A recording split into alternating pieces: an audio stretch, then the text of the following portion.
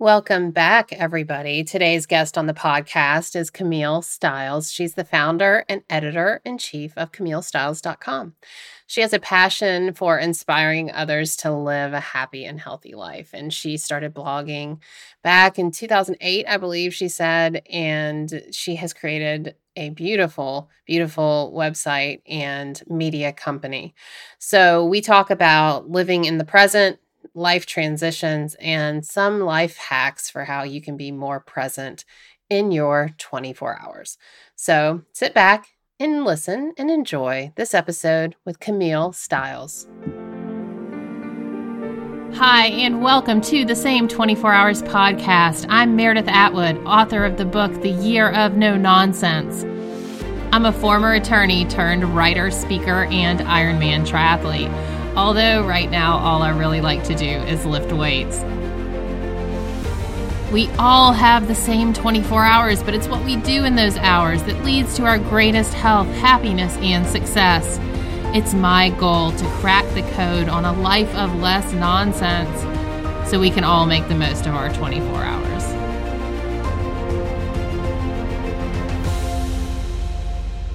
So let's get started. Hi, everybody. Welcome back to another episode of the Same 24 Hours podcast. I'm your host, Meredith Atwood. I'm very excited about our guest today. Camille Stiles is here. Hi, Camille. Hello. I'm so happy to be here. So great to talk to you. So I love, love, love your Instagram and all you've got going on. It's so beautiful. It's so, like, the colors are so perfect. You just got it figured out. So I have been admiring you from afar for a while. So thanks for joining us. Let's start with, how did you start blogging? How did you become you, and how did you build this business out of words? Well, I feel really lucky to be able to build a business out of words. That's such a great way of putting it, because I've always loved words and I've always just been a passionate reader and loved to write. That said, if you had told me when I was in college that I would be a professional blogger, I would have actually said, "What's a blog?" So I graduated from University of Missouri School of Journalism, wanting to actually work in the magazine world. And after a short stint in the fashion industry, living in New York I only made it about 3 or 4 months before I was like, Did you? Here. Oh, funny.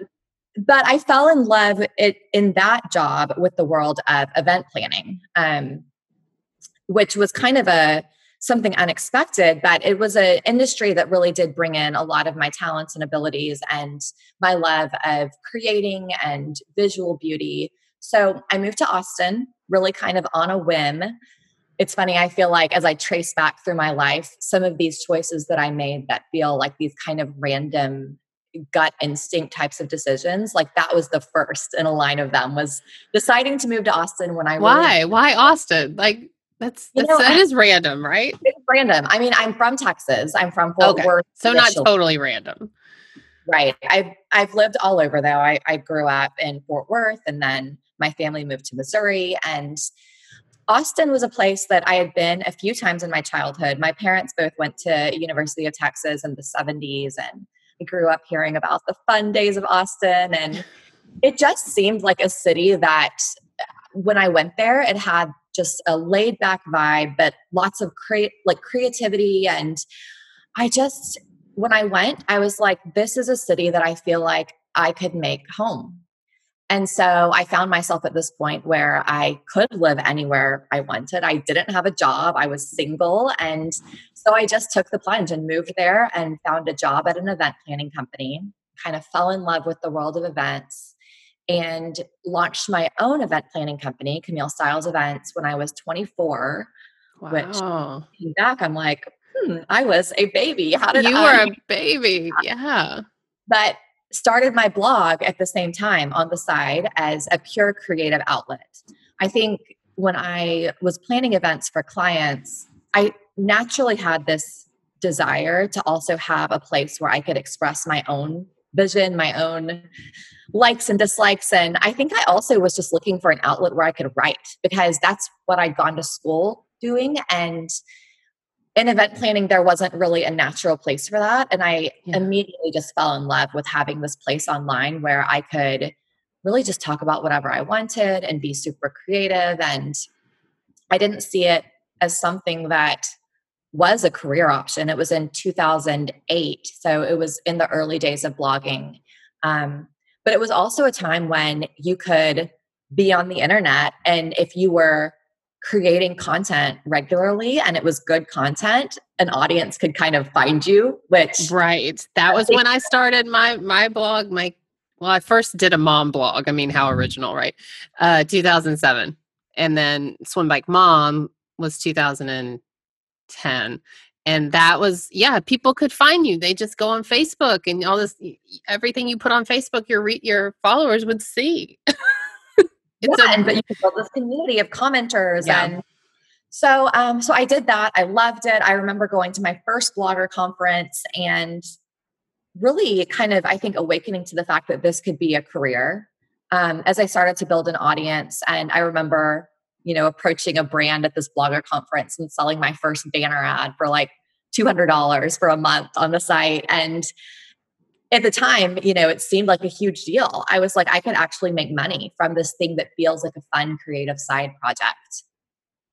So I think, that was 12 years ago. And over the next 12 years, the site has evolved so much. We've built out a team. I have a team of, contributors who are on both coasts, a few people in LA and several people in Austin and a couple of writers in New York.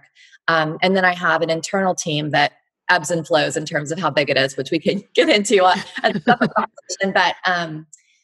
But that's been just, such an amazing part of my job is building a team of creative collaborators and getting to work with women writers and photographers who continually inspire me so much. And it's been really interesting to just stay open to how the industry is changing and stay true to what I want to create and our mission of inspiring our audience, but also stay really nimble with changing how we're communicating with our audience and the ways in which we're sharing our message as the industry keeps evolving. yes, and the challenges of being seen. I mean, what is the biggest challenge right now? I mean, obviously, you've built a great base, and so people continue to follow you. But what is the biggest challenge with everything changing in technology and blogs being different than they were 10 years ago? I think for me, the biggest challenge and the biggest learning over the last couple of years has been to not feel like I have to crush it on every single platform, but Hmm. to not be afraid to lean into the channels where I love to communicate and that really light me up to create. So for me, that's the website, CamilleStyles.com, and then it's our email newsletter.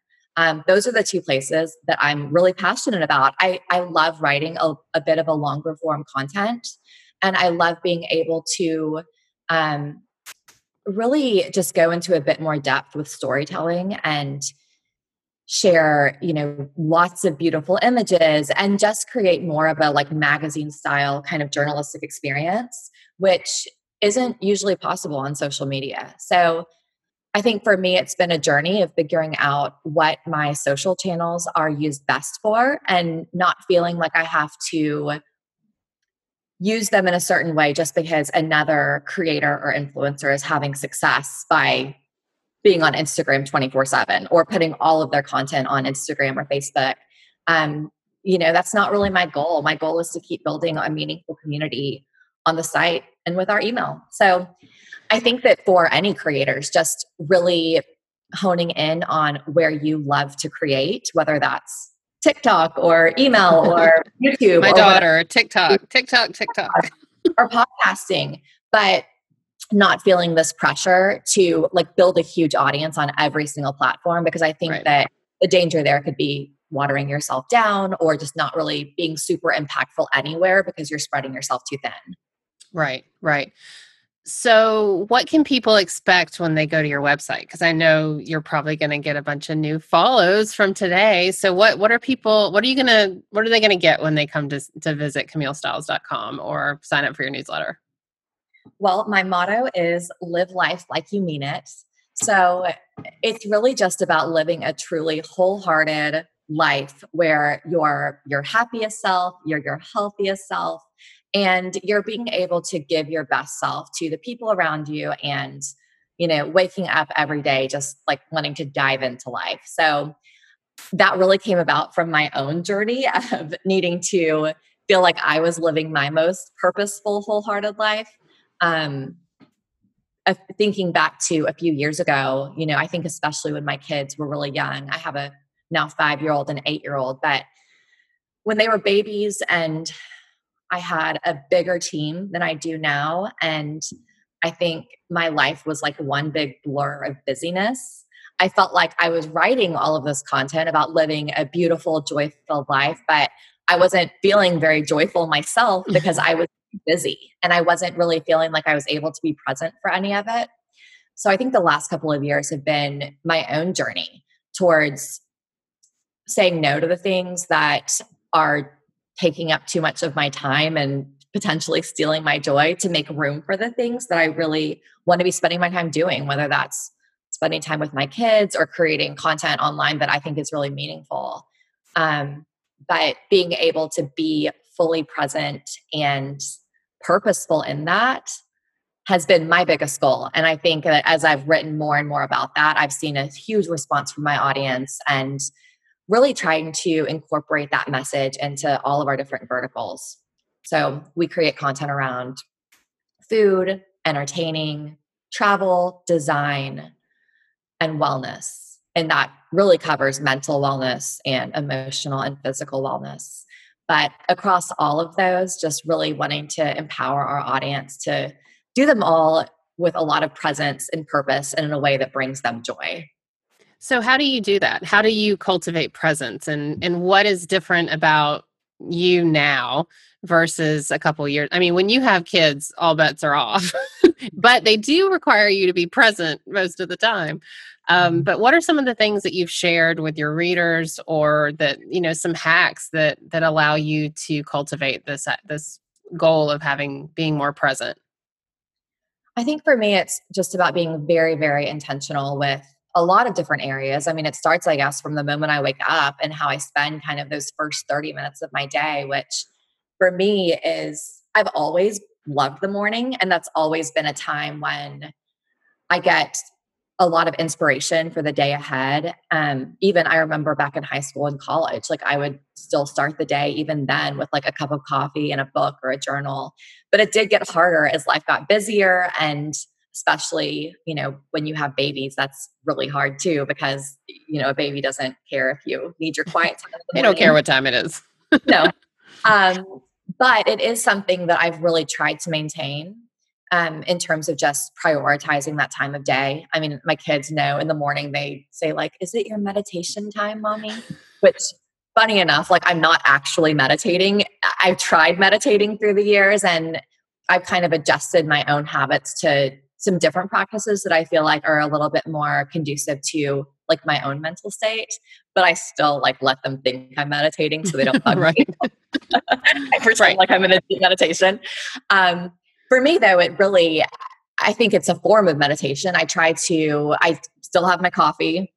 It's a non negotiable, but I incorporate a little bit of deep breathing just to kind of center myself. And I think it's also just as much about what I'm not doing as what I am doing. So on my worst days, I've already checked email, checked Instagram, read a bunch of news headlines. Like that's when I completely lose focus. And before I know it, I'm like online shopping and it's gone. The morning's gone. Right. But at my best self, I hold all of those kind of external stimuli and like try to let the world sort of wait a little bit, have a little bit of distance from that so that I can focus in on how I'm feeling internally. So I'll do a little bit of deep breathing just to center myself. And then I really love to write in the morning. So I'll journal, or sometimes I actually write my email newsletter, which is usually my most personal kind of long form type of content that I share with just our email subscribers. And it's usually about something that's going on in my own life that I really want to kind of examine. So it is like a form of journaling in a way that it's just a form of journaling that I'm then sharing with a lot of people. But I like to write that first thing in the morning because I'm focused and I usually have my best ideas then. So I love starting the day like that because I feel like even if a lot happens after that that's out of my control, I've at least been able to sort through what's going on for me mentally, and even better if I've been able to create some really good work too. Right, right. I mean, the days are made in the morning. They really are. I mean, we get up. I know you mentioned you're up super early. We are too. I mean, my daughter goes to CrossFit at 6:30, so we're up about 5:30.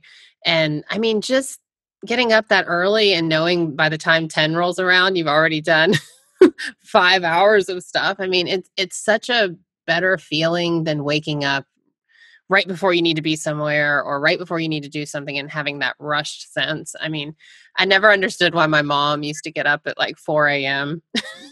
I'm like, we don't have to go anywhere till 8. Why are you getting up at 4 a.m.? But the older I get, I mean, I have got to have that time to before I do anything. I've got to, journal or meditate or both. I mean, those are the good days. I read the Daily Stoic, I meditate, I journal, and I get a workout in. Like if I can do those things, I am set up. And Totally. you're right. You just the day is then what it is. It's nothing has happened to you. You have happened to the day.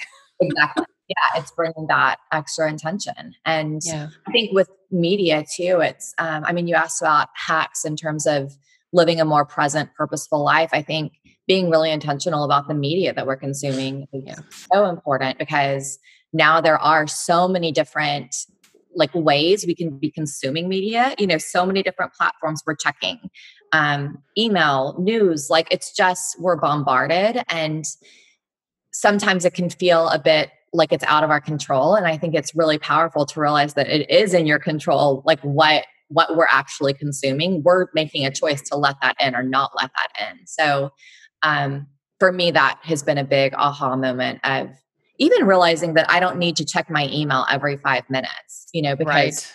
it sort of puts you in a state of just having a constant rush of cortisol coursing through your veins, and realizing that was a choice that I was making to always be available to my email. And in response, people felt like they could always expect a response back from me. And it kind of becomes this endless cycle. So being intentional about like what you're consuming and when, and drawing those boundary lines with technology, I think those are probably the biggest factors in me learning to live a little bit more intentionally over the last couple of years.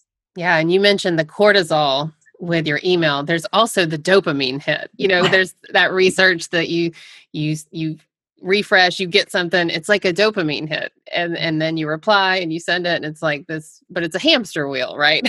It just never Like in stops. social media, I mean, I think we've all felt that, like, posting something that got tons of likes and you absolutely get that dopamine hit. But Yeah. then when it dies down, you want it again. And it puts you in the craziest state of constantly feeling like you're in this race against yourself to, um, achieve online. And I think for people like I think you probably too, from what I know of you, is a constant battle to not feel like you're in constant achievement mode or constant type A mode, which I think with the internet, you have to make really conscious decisions to not go there. Right. Right. And also you mentioned posting on the platform that feeds you, and we're trying to provide content for an audience, but I remember just feeling, because I've been blogging for, I don't even blog anymore, but for I guess 12 years. And the pressure that I felt to share my personal life was great. And at some point I was like, I really don't want to share my personal life that much anymore. Because it starts to get to the point where you can only take so much criticism about your personal life and so much outward, opinions and stuff. And so now I just have a whole different philosophy, but it is frustrating because it's like, how do you build what you're trying to build if people aren't up in your shit all the time and you're not, it's so hard to be in this and also to not be totally absorbed by it and writing every day. And that's where my struggle is, because now I just podcast really, because I'm like, I can do this and I don't have to tell everyone about every detail of my life, but that's what people want. They Yeah. want to And know what's up. that's a great realization to be like, okay, I can't just podcast and it's fine. Like, yeah, maybe I could have a few extra readers if I blogged every day, but like, it's fine. And it saves your Right. sanity. It makes you feel happy with, the way that your daily life is. And I think, like you said about sharing personal aspects of your life, I mean, I think what a lot of people don't realize or talk about that often is, in order to share a lot of the personal details of your life, it requires documenting it. And I think for me, that's like, I haven't, I'm not super sensitive about like sharing. I'm kind of an open book in terms of sharing my personal journey. Like, I actually really enjoy writing and talking about those things. But what I don't enjoy is feeling like I need to be taking videos or taking photos of every single thing that's happening in our house. Like, Yeah. that does not bring me joy. I want to be present for it, and I want to actually be living it, not just taking pictures of it. So, I think for me with Instagram, especially, that's a line that I've had to draw, where I've had to reach a place where, even if we're doing something really cool or really fun or on a great trip or eating a great meal, just being able to say, like, this would be a cool Instagram, but like, it's not worth me staging a photo shoot right now, because it's more important to actually enjoy it and be there for it. Yeah. Yeah. So, what are some of the transitions that you've gone through over the years? I know you had mentioned transitioning your team size, but what about personal transitions? Where are you different now than you were when you were 24 and launching your media company? Yeah, I think that, so when I was younger, I think that, like so many other people, I kind of had this idea that like bigger was always better. And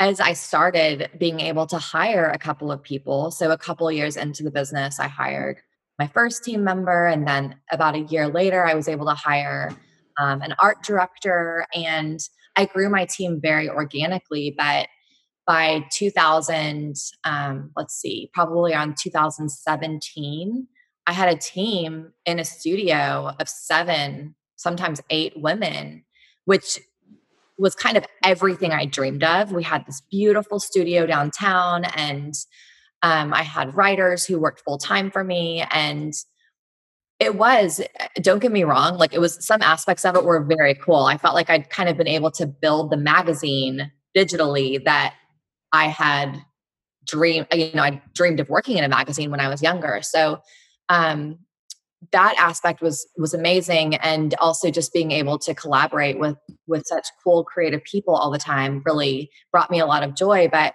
what didn't bring me a lot of joy was like all the overhead, being the boss of 7 people every day. Feeling like every day I was rushing to get to the office to pick up my kids from school, just kind of like rushing to get from point A to point B, and never feeling like I had enough time to do anything. um, I just felt like I was running behind to get everywhere because there was so much on my plate. So I made some conscious decisions that were truly just like, I want more freedom in my life. I don't want to have to be at an office every day. I don't want to be managing this many people. Like, and they didn't all come at once. It was over time, just kind of having these realizations, but not being afraid to say, I thought this was what I wanted, and it turned out to not be everything that I wanted. And I think it takes a lot of courage to pivot and be able to say, yeah, I achieved this, but turns out it wasn't exactly what I wanted to do. So that was a learning for me. I think it's a hard thing to admit, when you've worked really hard to achieve something, and then to say, I'm gonna like switch directions. Yeah, I am the queen of pivot. Queen of pivot here. I mean, but you're right. So I started out as a lawyer and was a litigating attorney. And then I started my blog, Swim Bike Mom, got heavily involved in the sport of triathlon, did that for 8 years, pivoted out of that, or pivoted out of my law job to do writing full time. And now I don't even do triathlon because I was like, it doesn't bring me joy. I don't want to do it. But my whole life online is called Swim Bike Mom. And now it's too late to rebrand it. Like, it's too catchy of a name, whatever. But yeah, I took like some of my audience got really ticked off. Like, really, like they were abandoned, like in public forums online. They were like, she sold her soul to CrossFit and now she's lifting weights. I'm like, I mean, I can't, I was a weightlifter. Like, hello, I was a weightlifter before a triathlete. But it's just really interesting how there is this pressure to stay exactly who you are or who people think you are, and where they want you to stay. And it wasn't until I experienced it myself with a big pivot that I thought, oh my gosh, this is not about anyone but me, but everyone thinks it's about them. And what do you do with that? And how do you, so I spend a lot of time explaining, like, don't be afraid to pivot. It's the best, nothing worse than being stuck where you're not happy, trying to convince people you are. Like, easier to convince them that you needed to pivot than to convince them you're happy somewhere that's not authentic. No, it's so true. And I mean, life's too short. I think I'm, in my mid 30s now. And I think that a lot of these decisions that I've made have just been from this like continual realization that life is finite. I think a lot of us had another realization of that just this year with COVID. I think Yeah. realizing that if there's things we want to do, like, let's try to start doing them now, because when you wait around, there's just too many unknowns, and life is just too short to, like you said, be doing something that doesn't actually bring you joy just because other people have these expectations. Yeah. And I think that's really where, like, again, my morning practice and my time that I spend journaling, it becomes so important, because it's easy to convince yourself that you're on the right path just because you're having quote unquote success with it. And Right. you have an audience. And so you're like, this must be what I'm meant to be doing. But I think that when you allow yourself to kind of take a step back and do a little soul searching and ask yourself some of those hard questions, you might have a total other realization that it's not what you're meant to be doing, because you don't really feel fulfilled and you don't have energy to do that thing.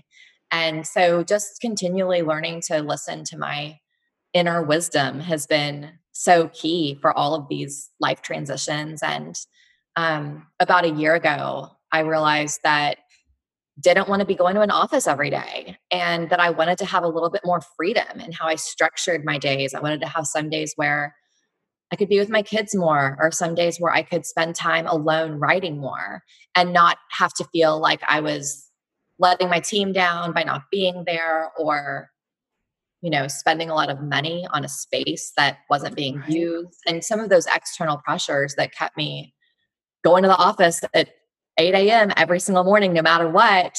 I wanted to be free of kind of that constraint. So decided to give up our studio, try a remote work schedule, which funny enough happened like 3 months before the pandemic started. So obviously now I'm really thankful that I'm not staying here. Right. But yeah, I think that, again, it had always been this dream of mine to have this studio where we could do photo shoots and video shoots, and I could have these big meetings. Did it, and it was great for a time, but realized that I didn't need to necessarily have that external measure of success for me to feel like I was a success inside. I know. I have this fantasy. I want an office, like a real, like, brick and mortar. I have no business and no reason to have an office, but I'll drive by downtown and I'm like, oh, I could have that office. And there was this little tiny like building that was for rent. And I'm looking up, how much is this building that's for rent? I mean, ridiculous. I have no business whatsoever renting an office, and especially not now. But well, so you said meditation, you said journaling. What is something else that you do in your 24 hours that sets you up for your greatest health, happiness, and success? Let's see. So, I mean, I do always have some sort of physical activity, which again, I think that's changed too. When I think about a few years ago, I was like up at 6 a.m., going to Soul Cycle all the time. I mean, it was my workout schedule was very regimented, and it was the same every week, and I never missed. And I think that I've gotten lazier, or I'm just like cutting myself more slack, but I still feel really good. I think I decided that I wanted to try out kind of a gentler sort of form of exercise a year or two ago, really kind of as a self-experiment. I was doing a lot of like high intensity workouts, and I was like, I wonder what would happen if I just like did The this world much. would explode. Exactly. And like, am I going to just like, are my muscles going to atrophy? What will happen? And nothing really happened. Nothing happened when I quit triathlon either. It was actually, I lost weight. It's kind of this freeing thing. And I think what it does though, that's really great is it makes you realize like that you do want to work out and you do want to Right. have regular physical activity because it makes you energetic. It makes you feel a lot better. It makes you happier. Like all of these other reasons that aren't just about either how you look or like having endurance.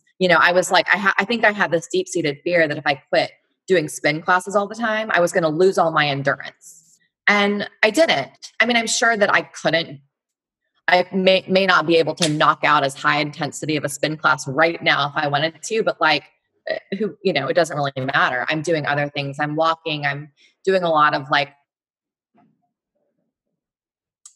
video or very kind of on class.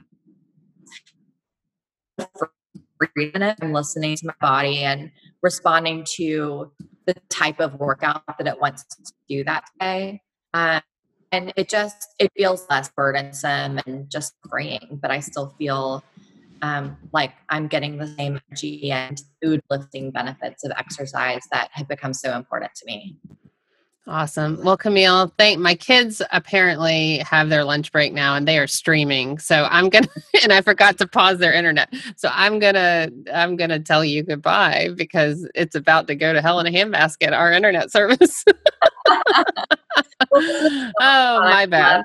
Not with you. But thank you so much for joining us. And so everyone can find you at CamilleStyles.com and same Instagram, same everything.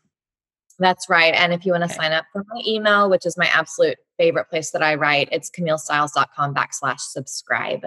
Very good. Well, have a great rest of your week. And thank you again. Thanks, Meredith. Talk soon. Bye. Thank you for joining me on this episode of The Same 24 Hours. Remember to rate, review, and share this podcast. It really matters. I appreciate it. See you next time.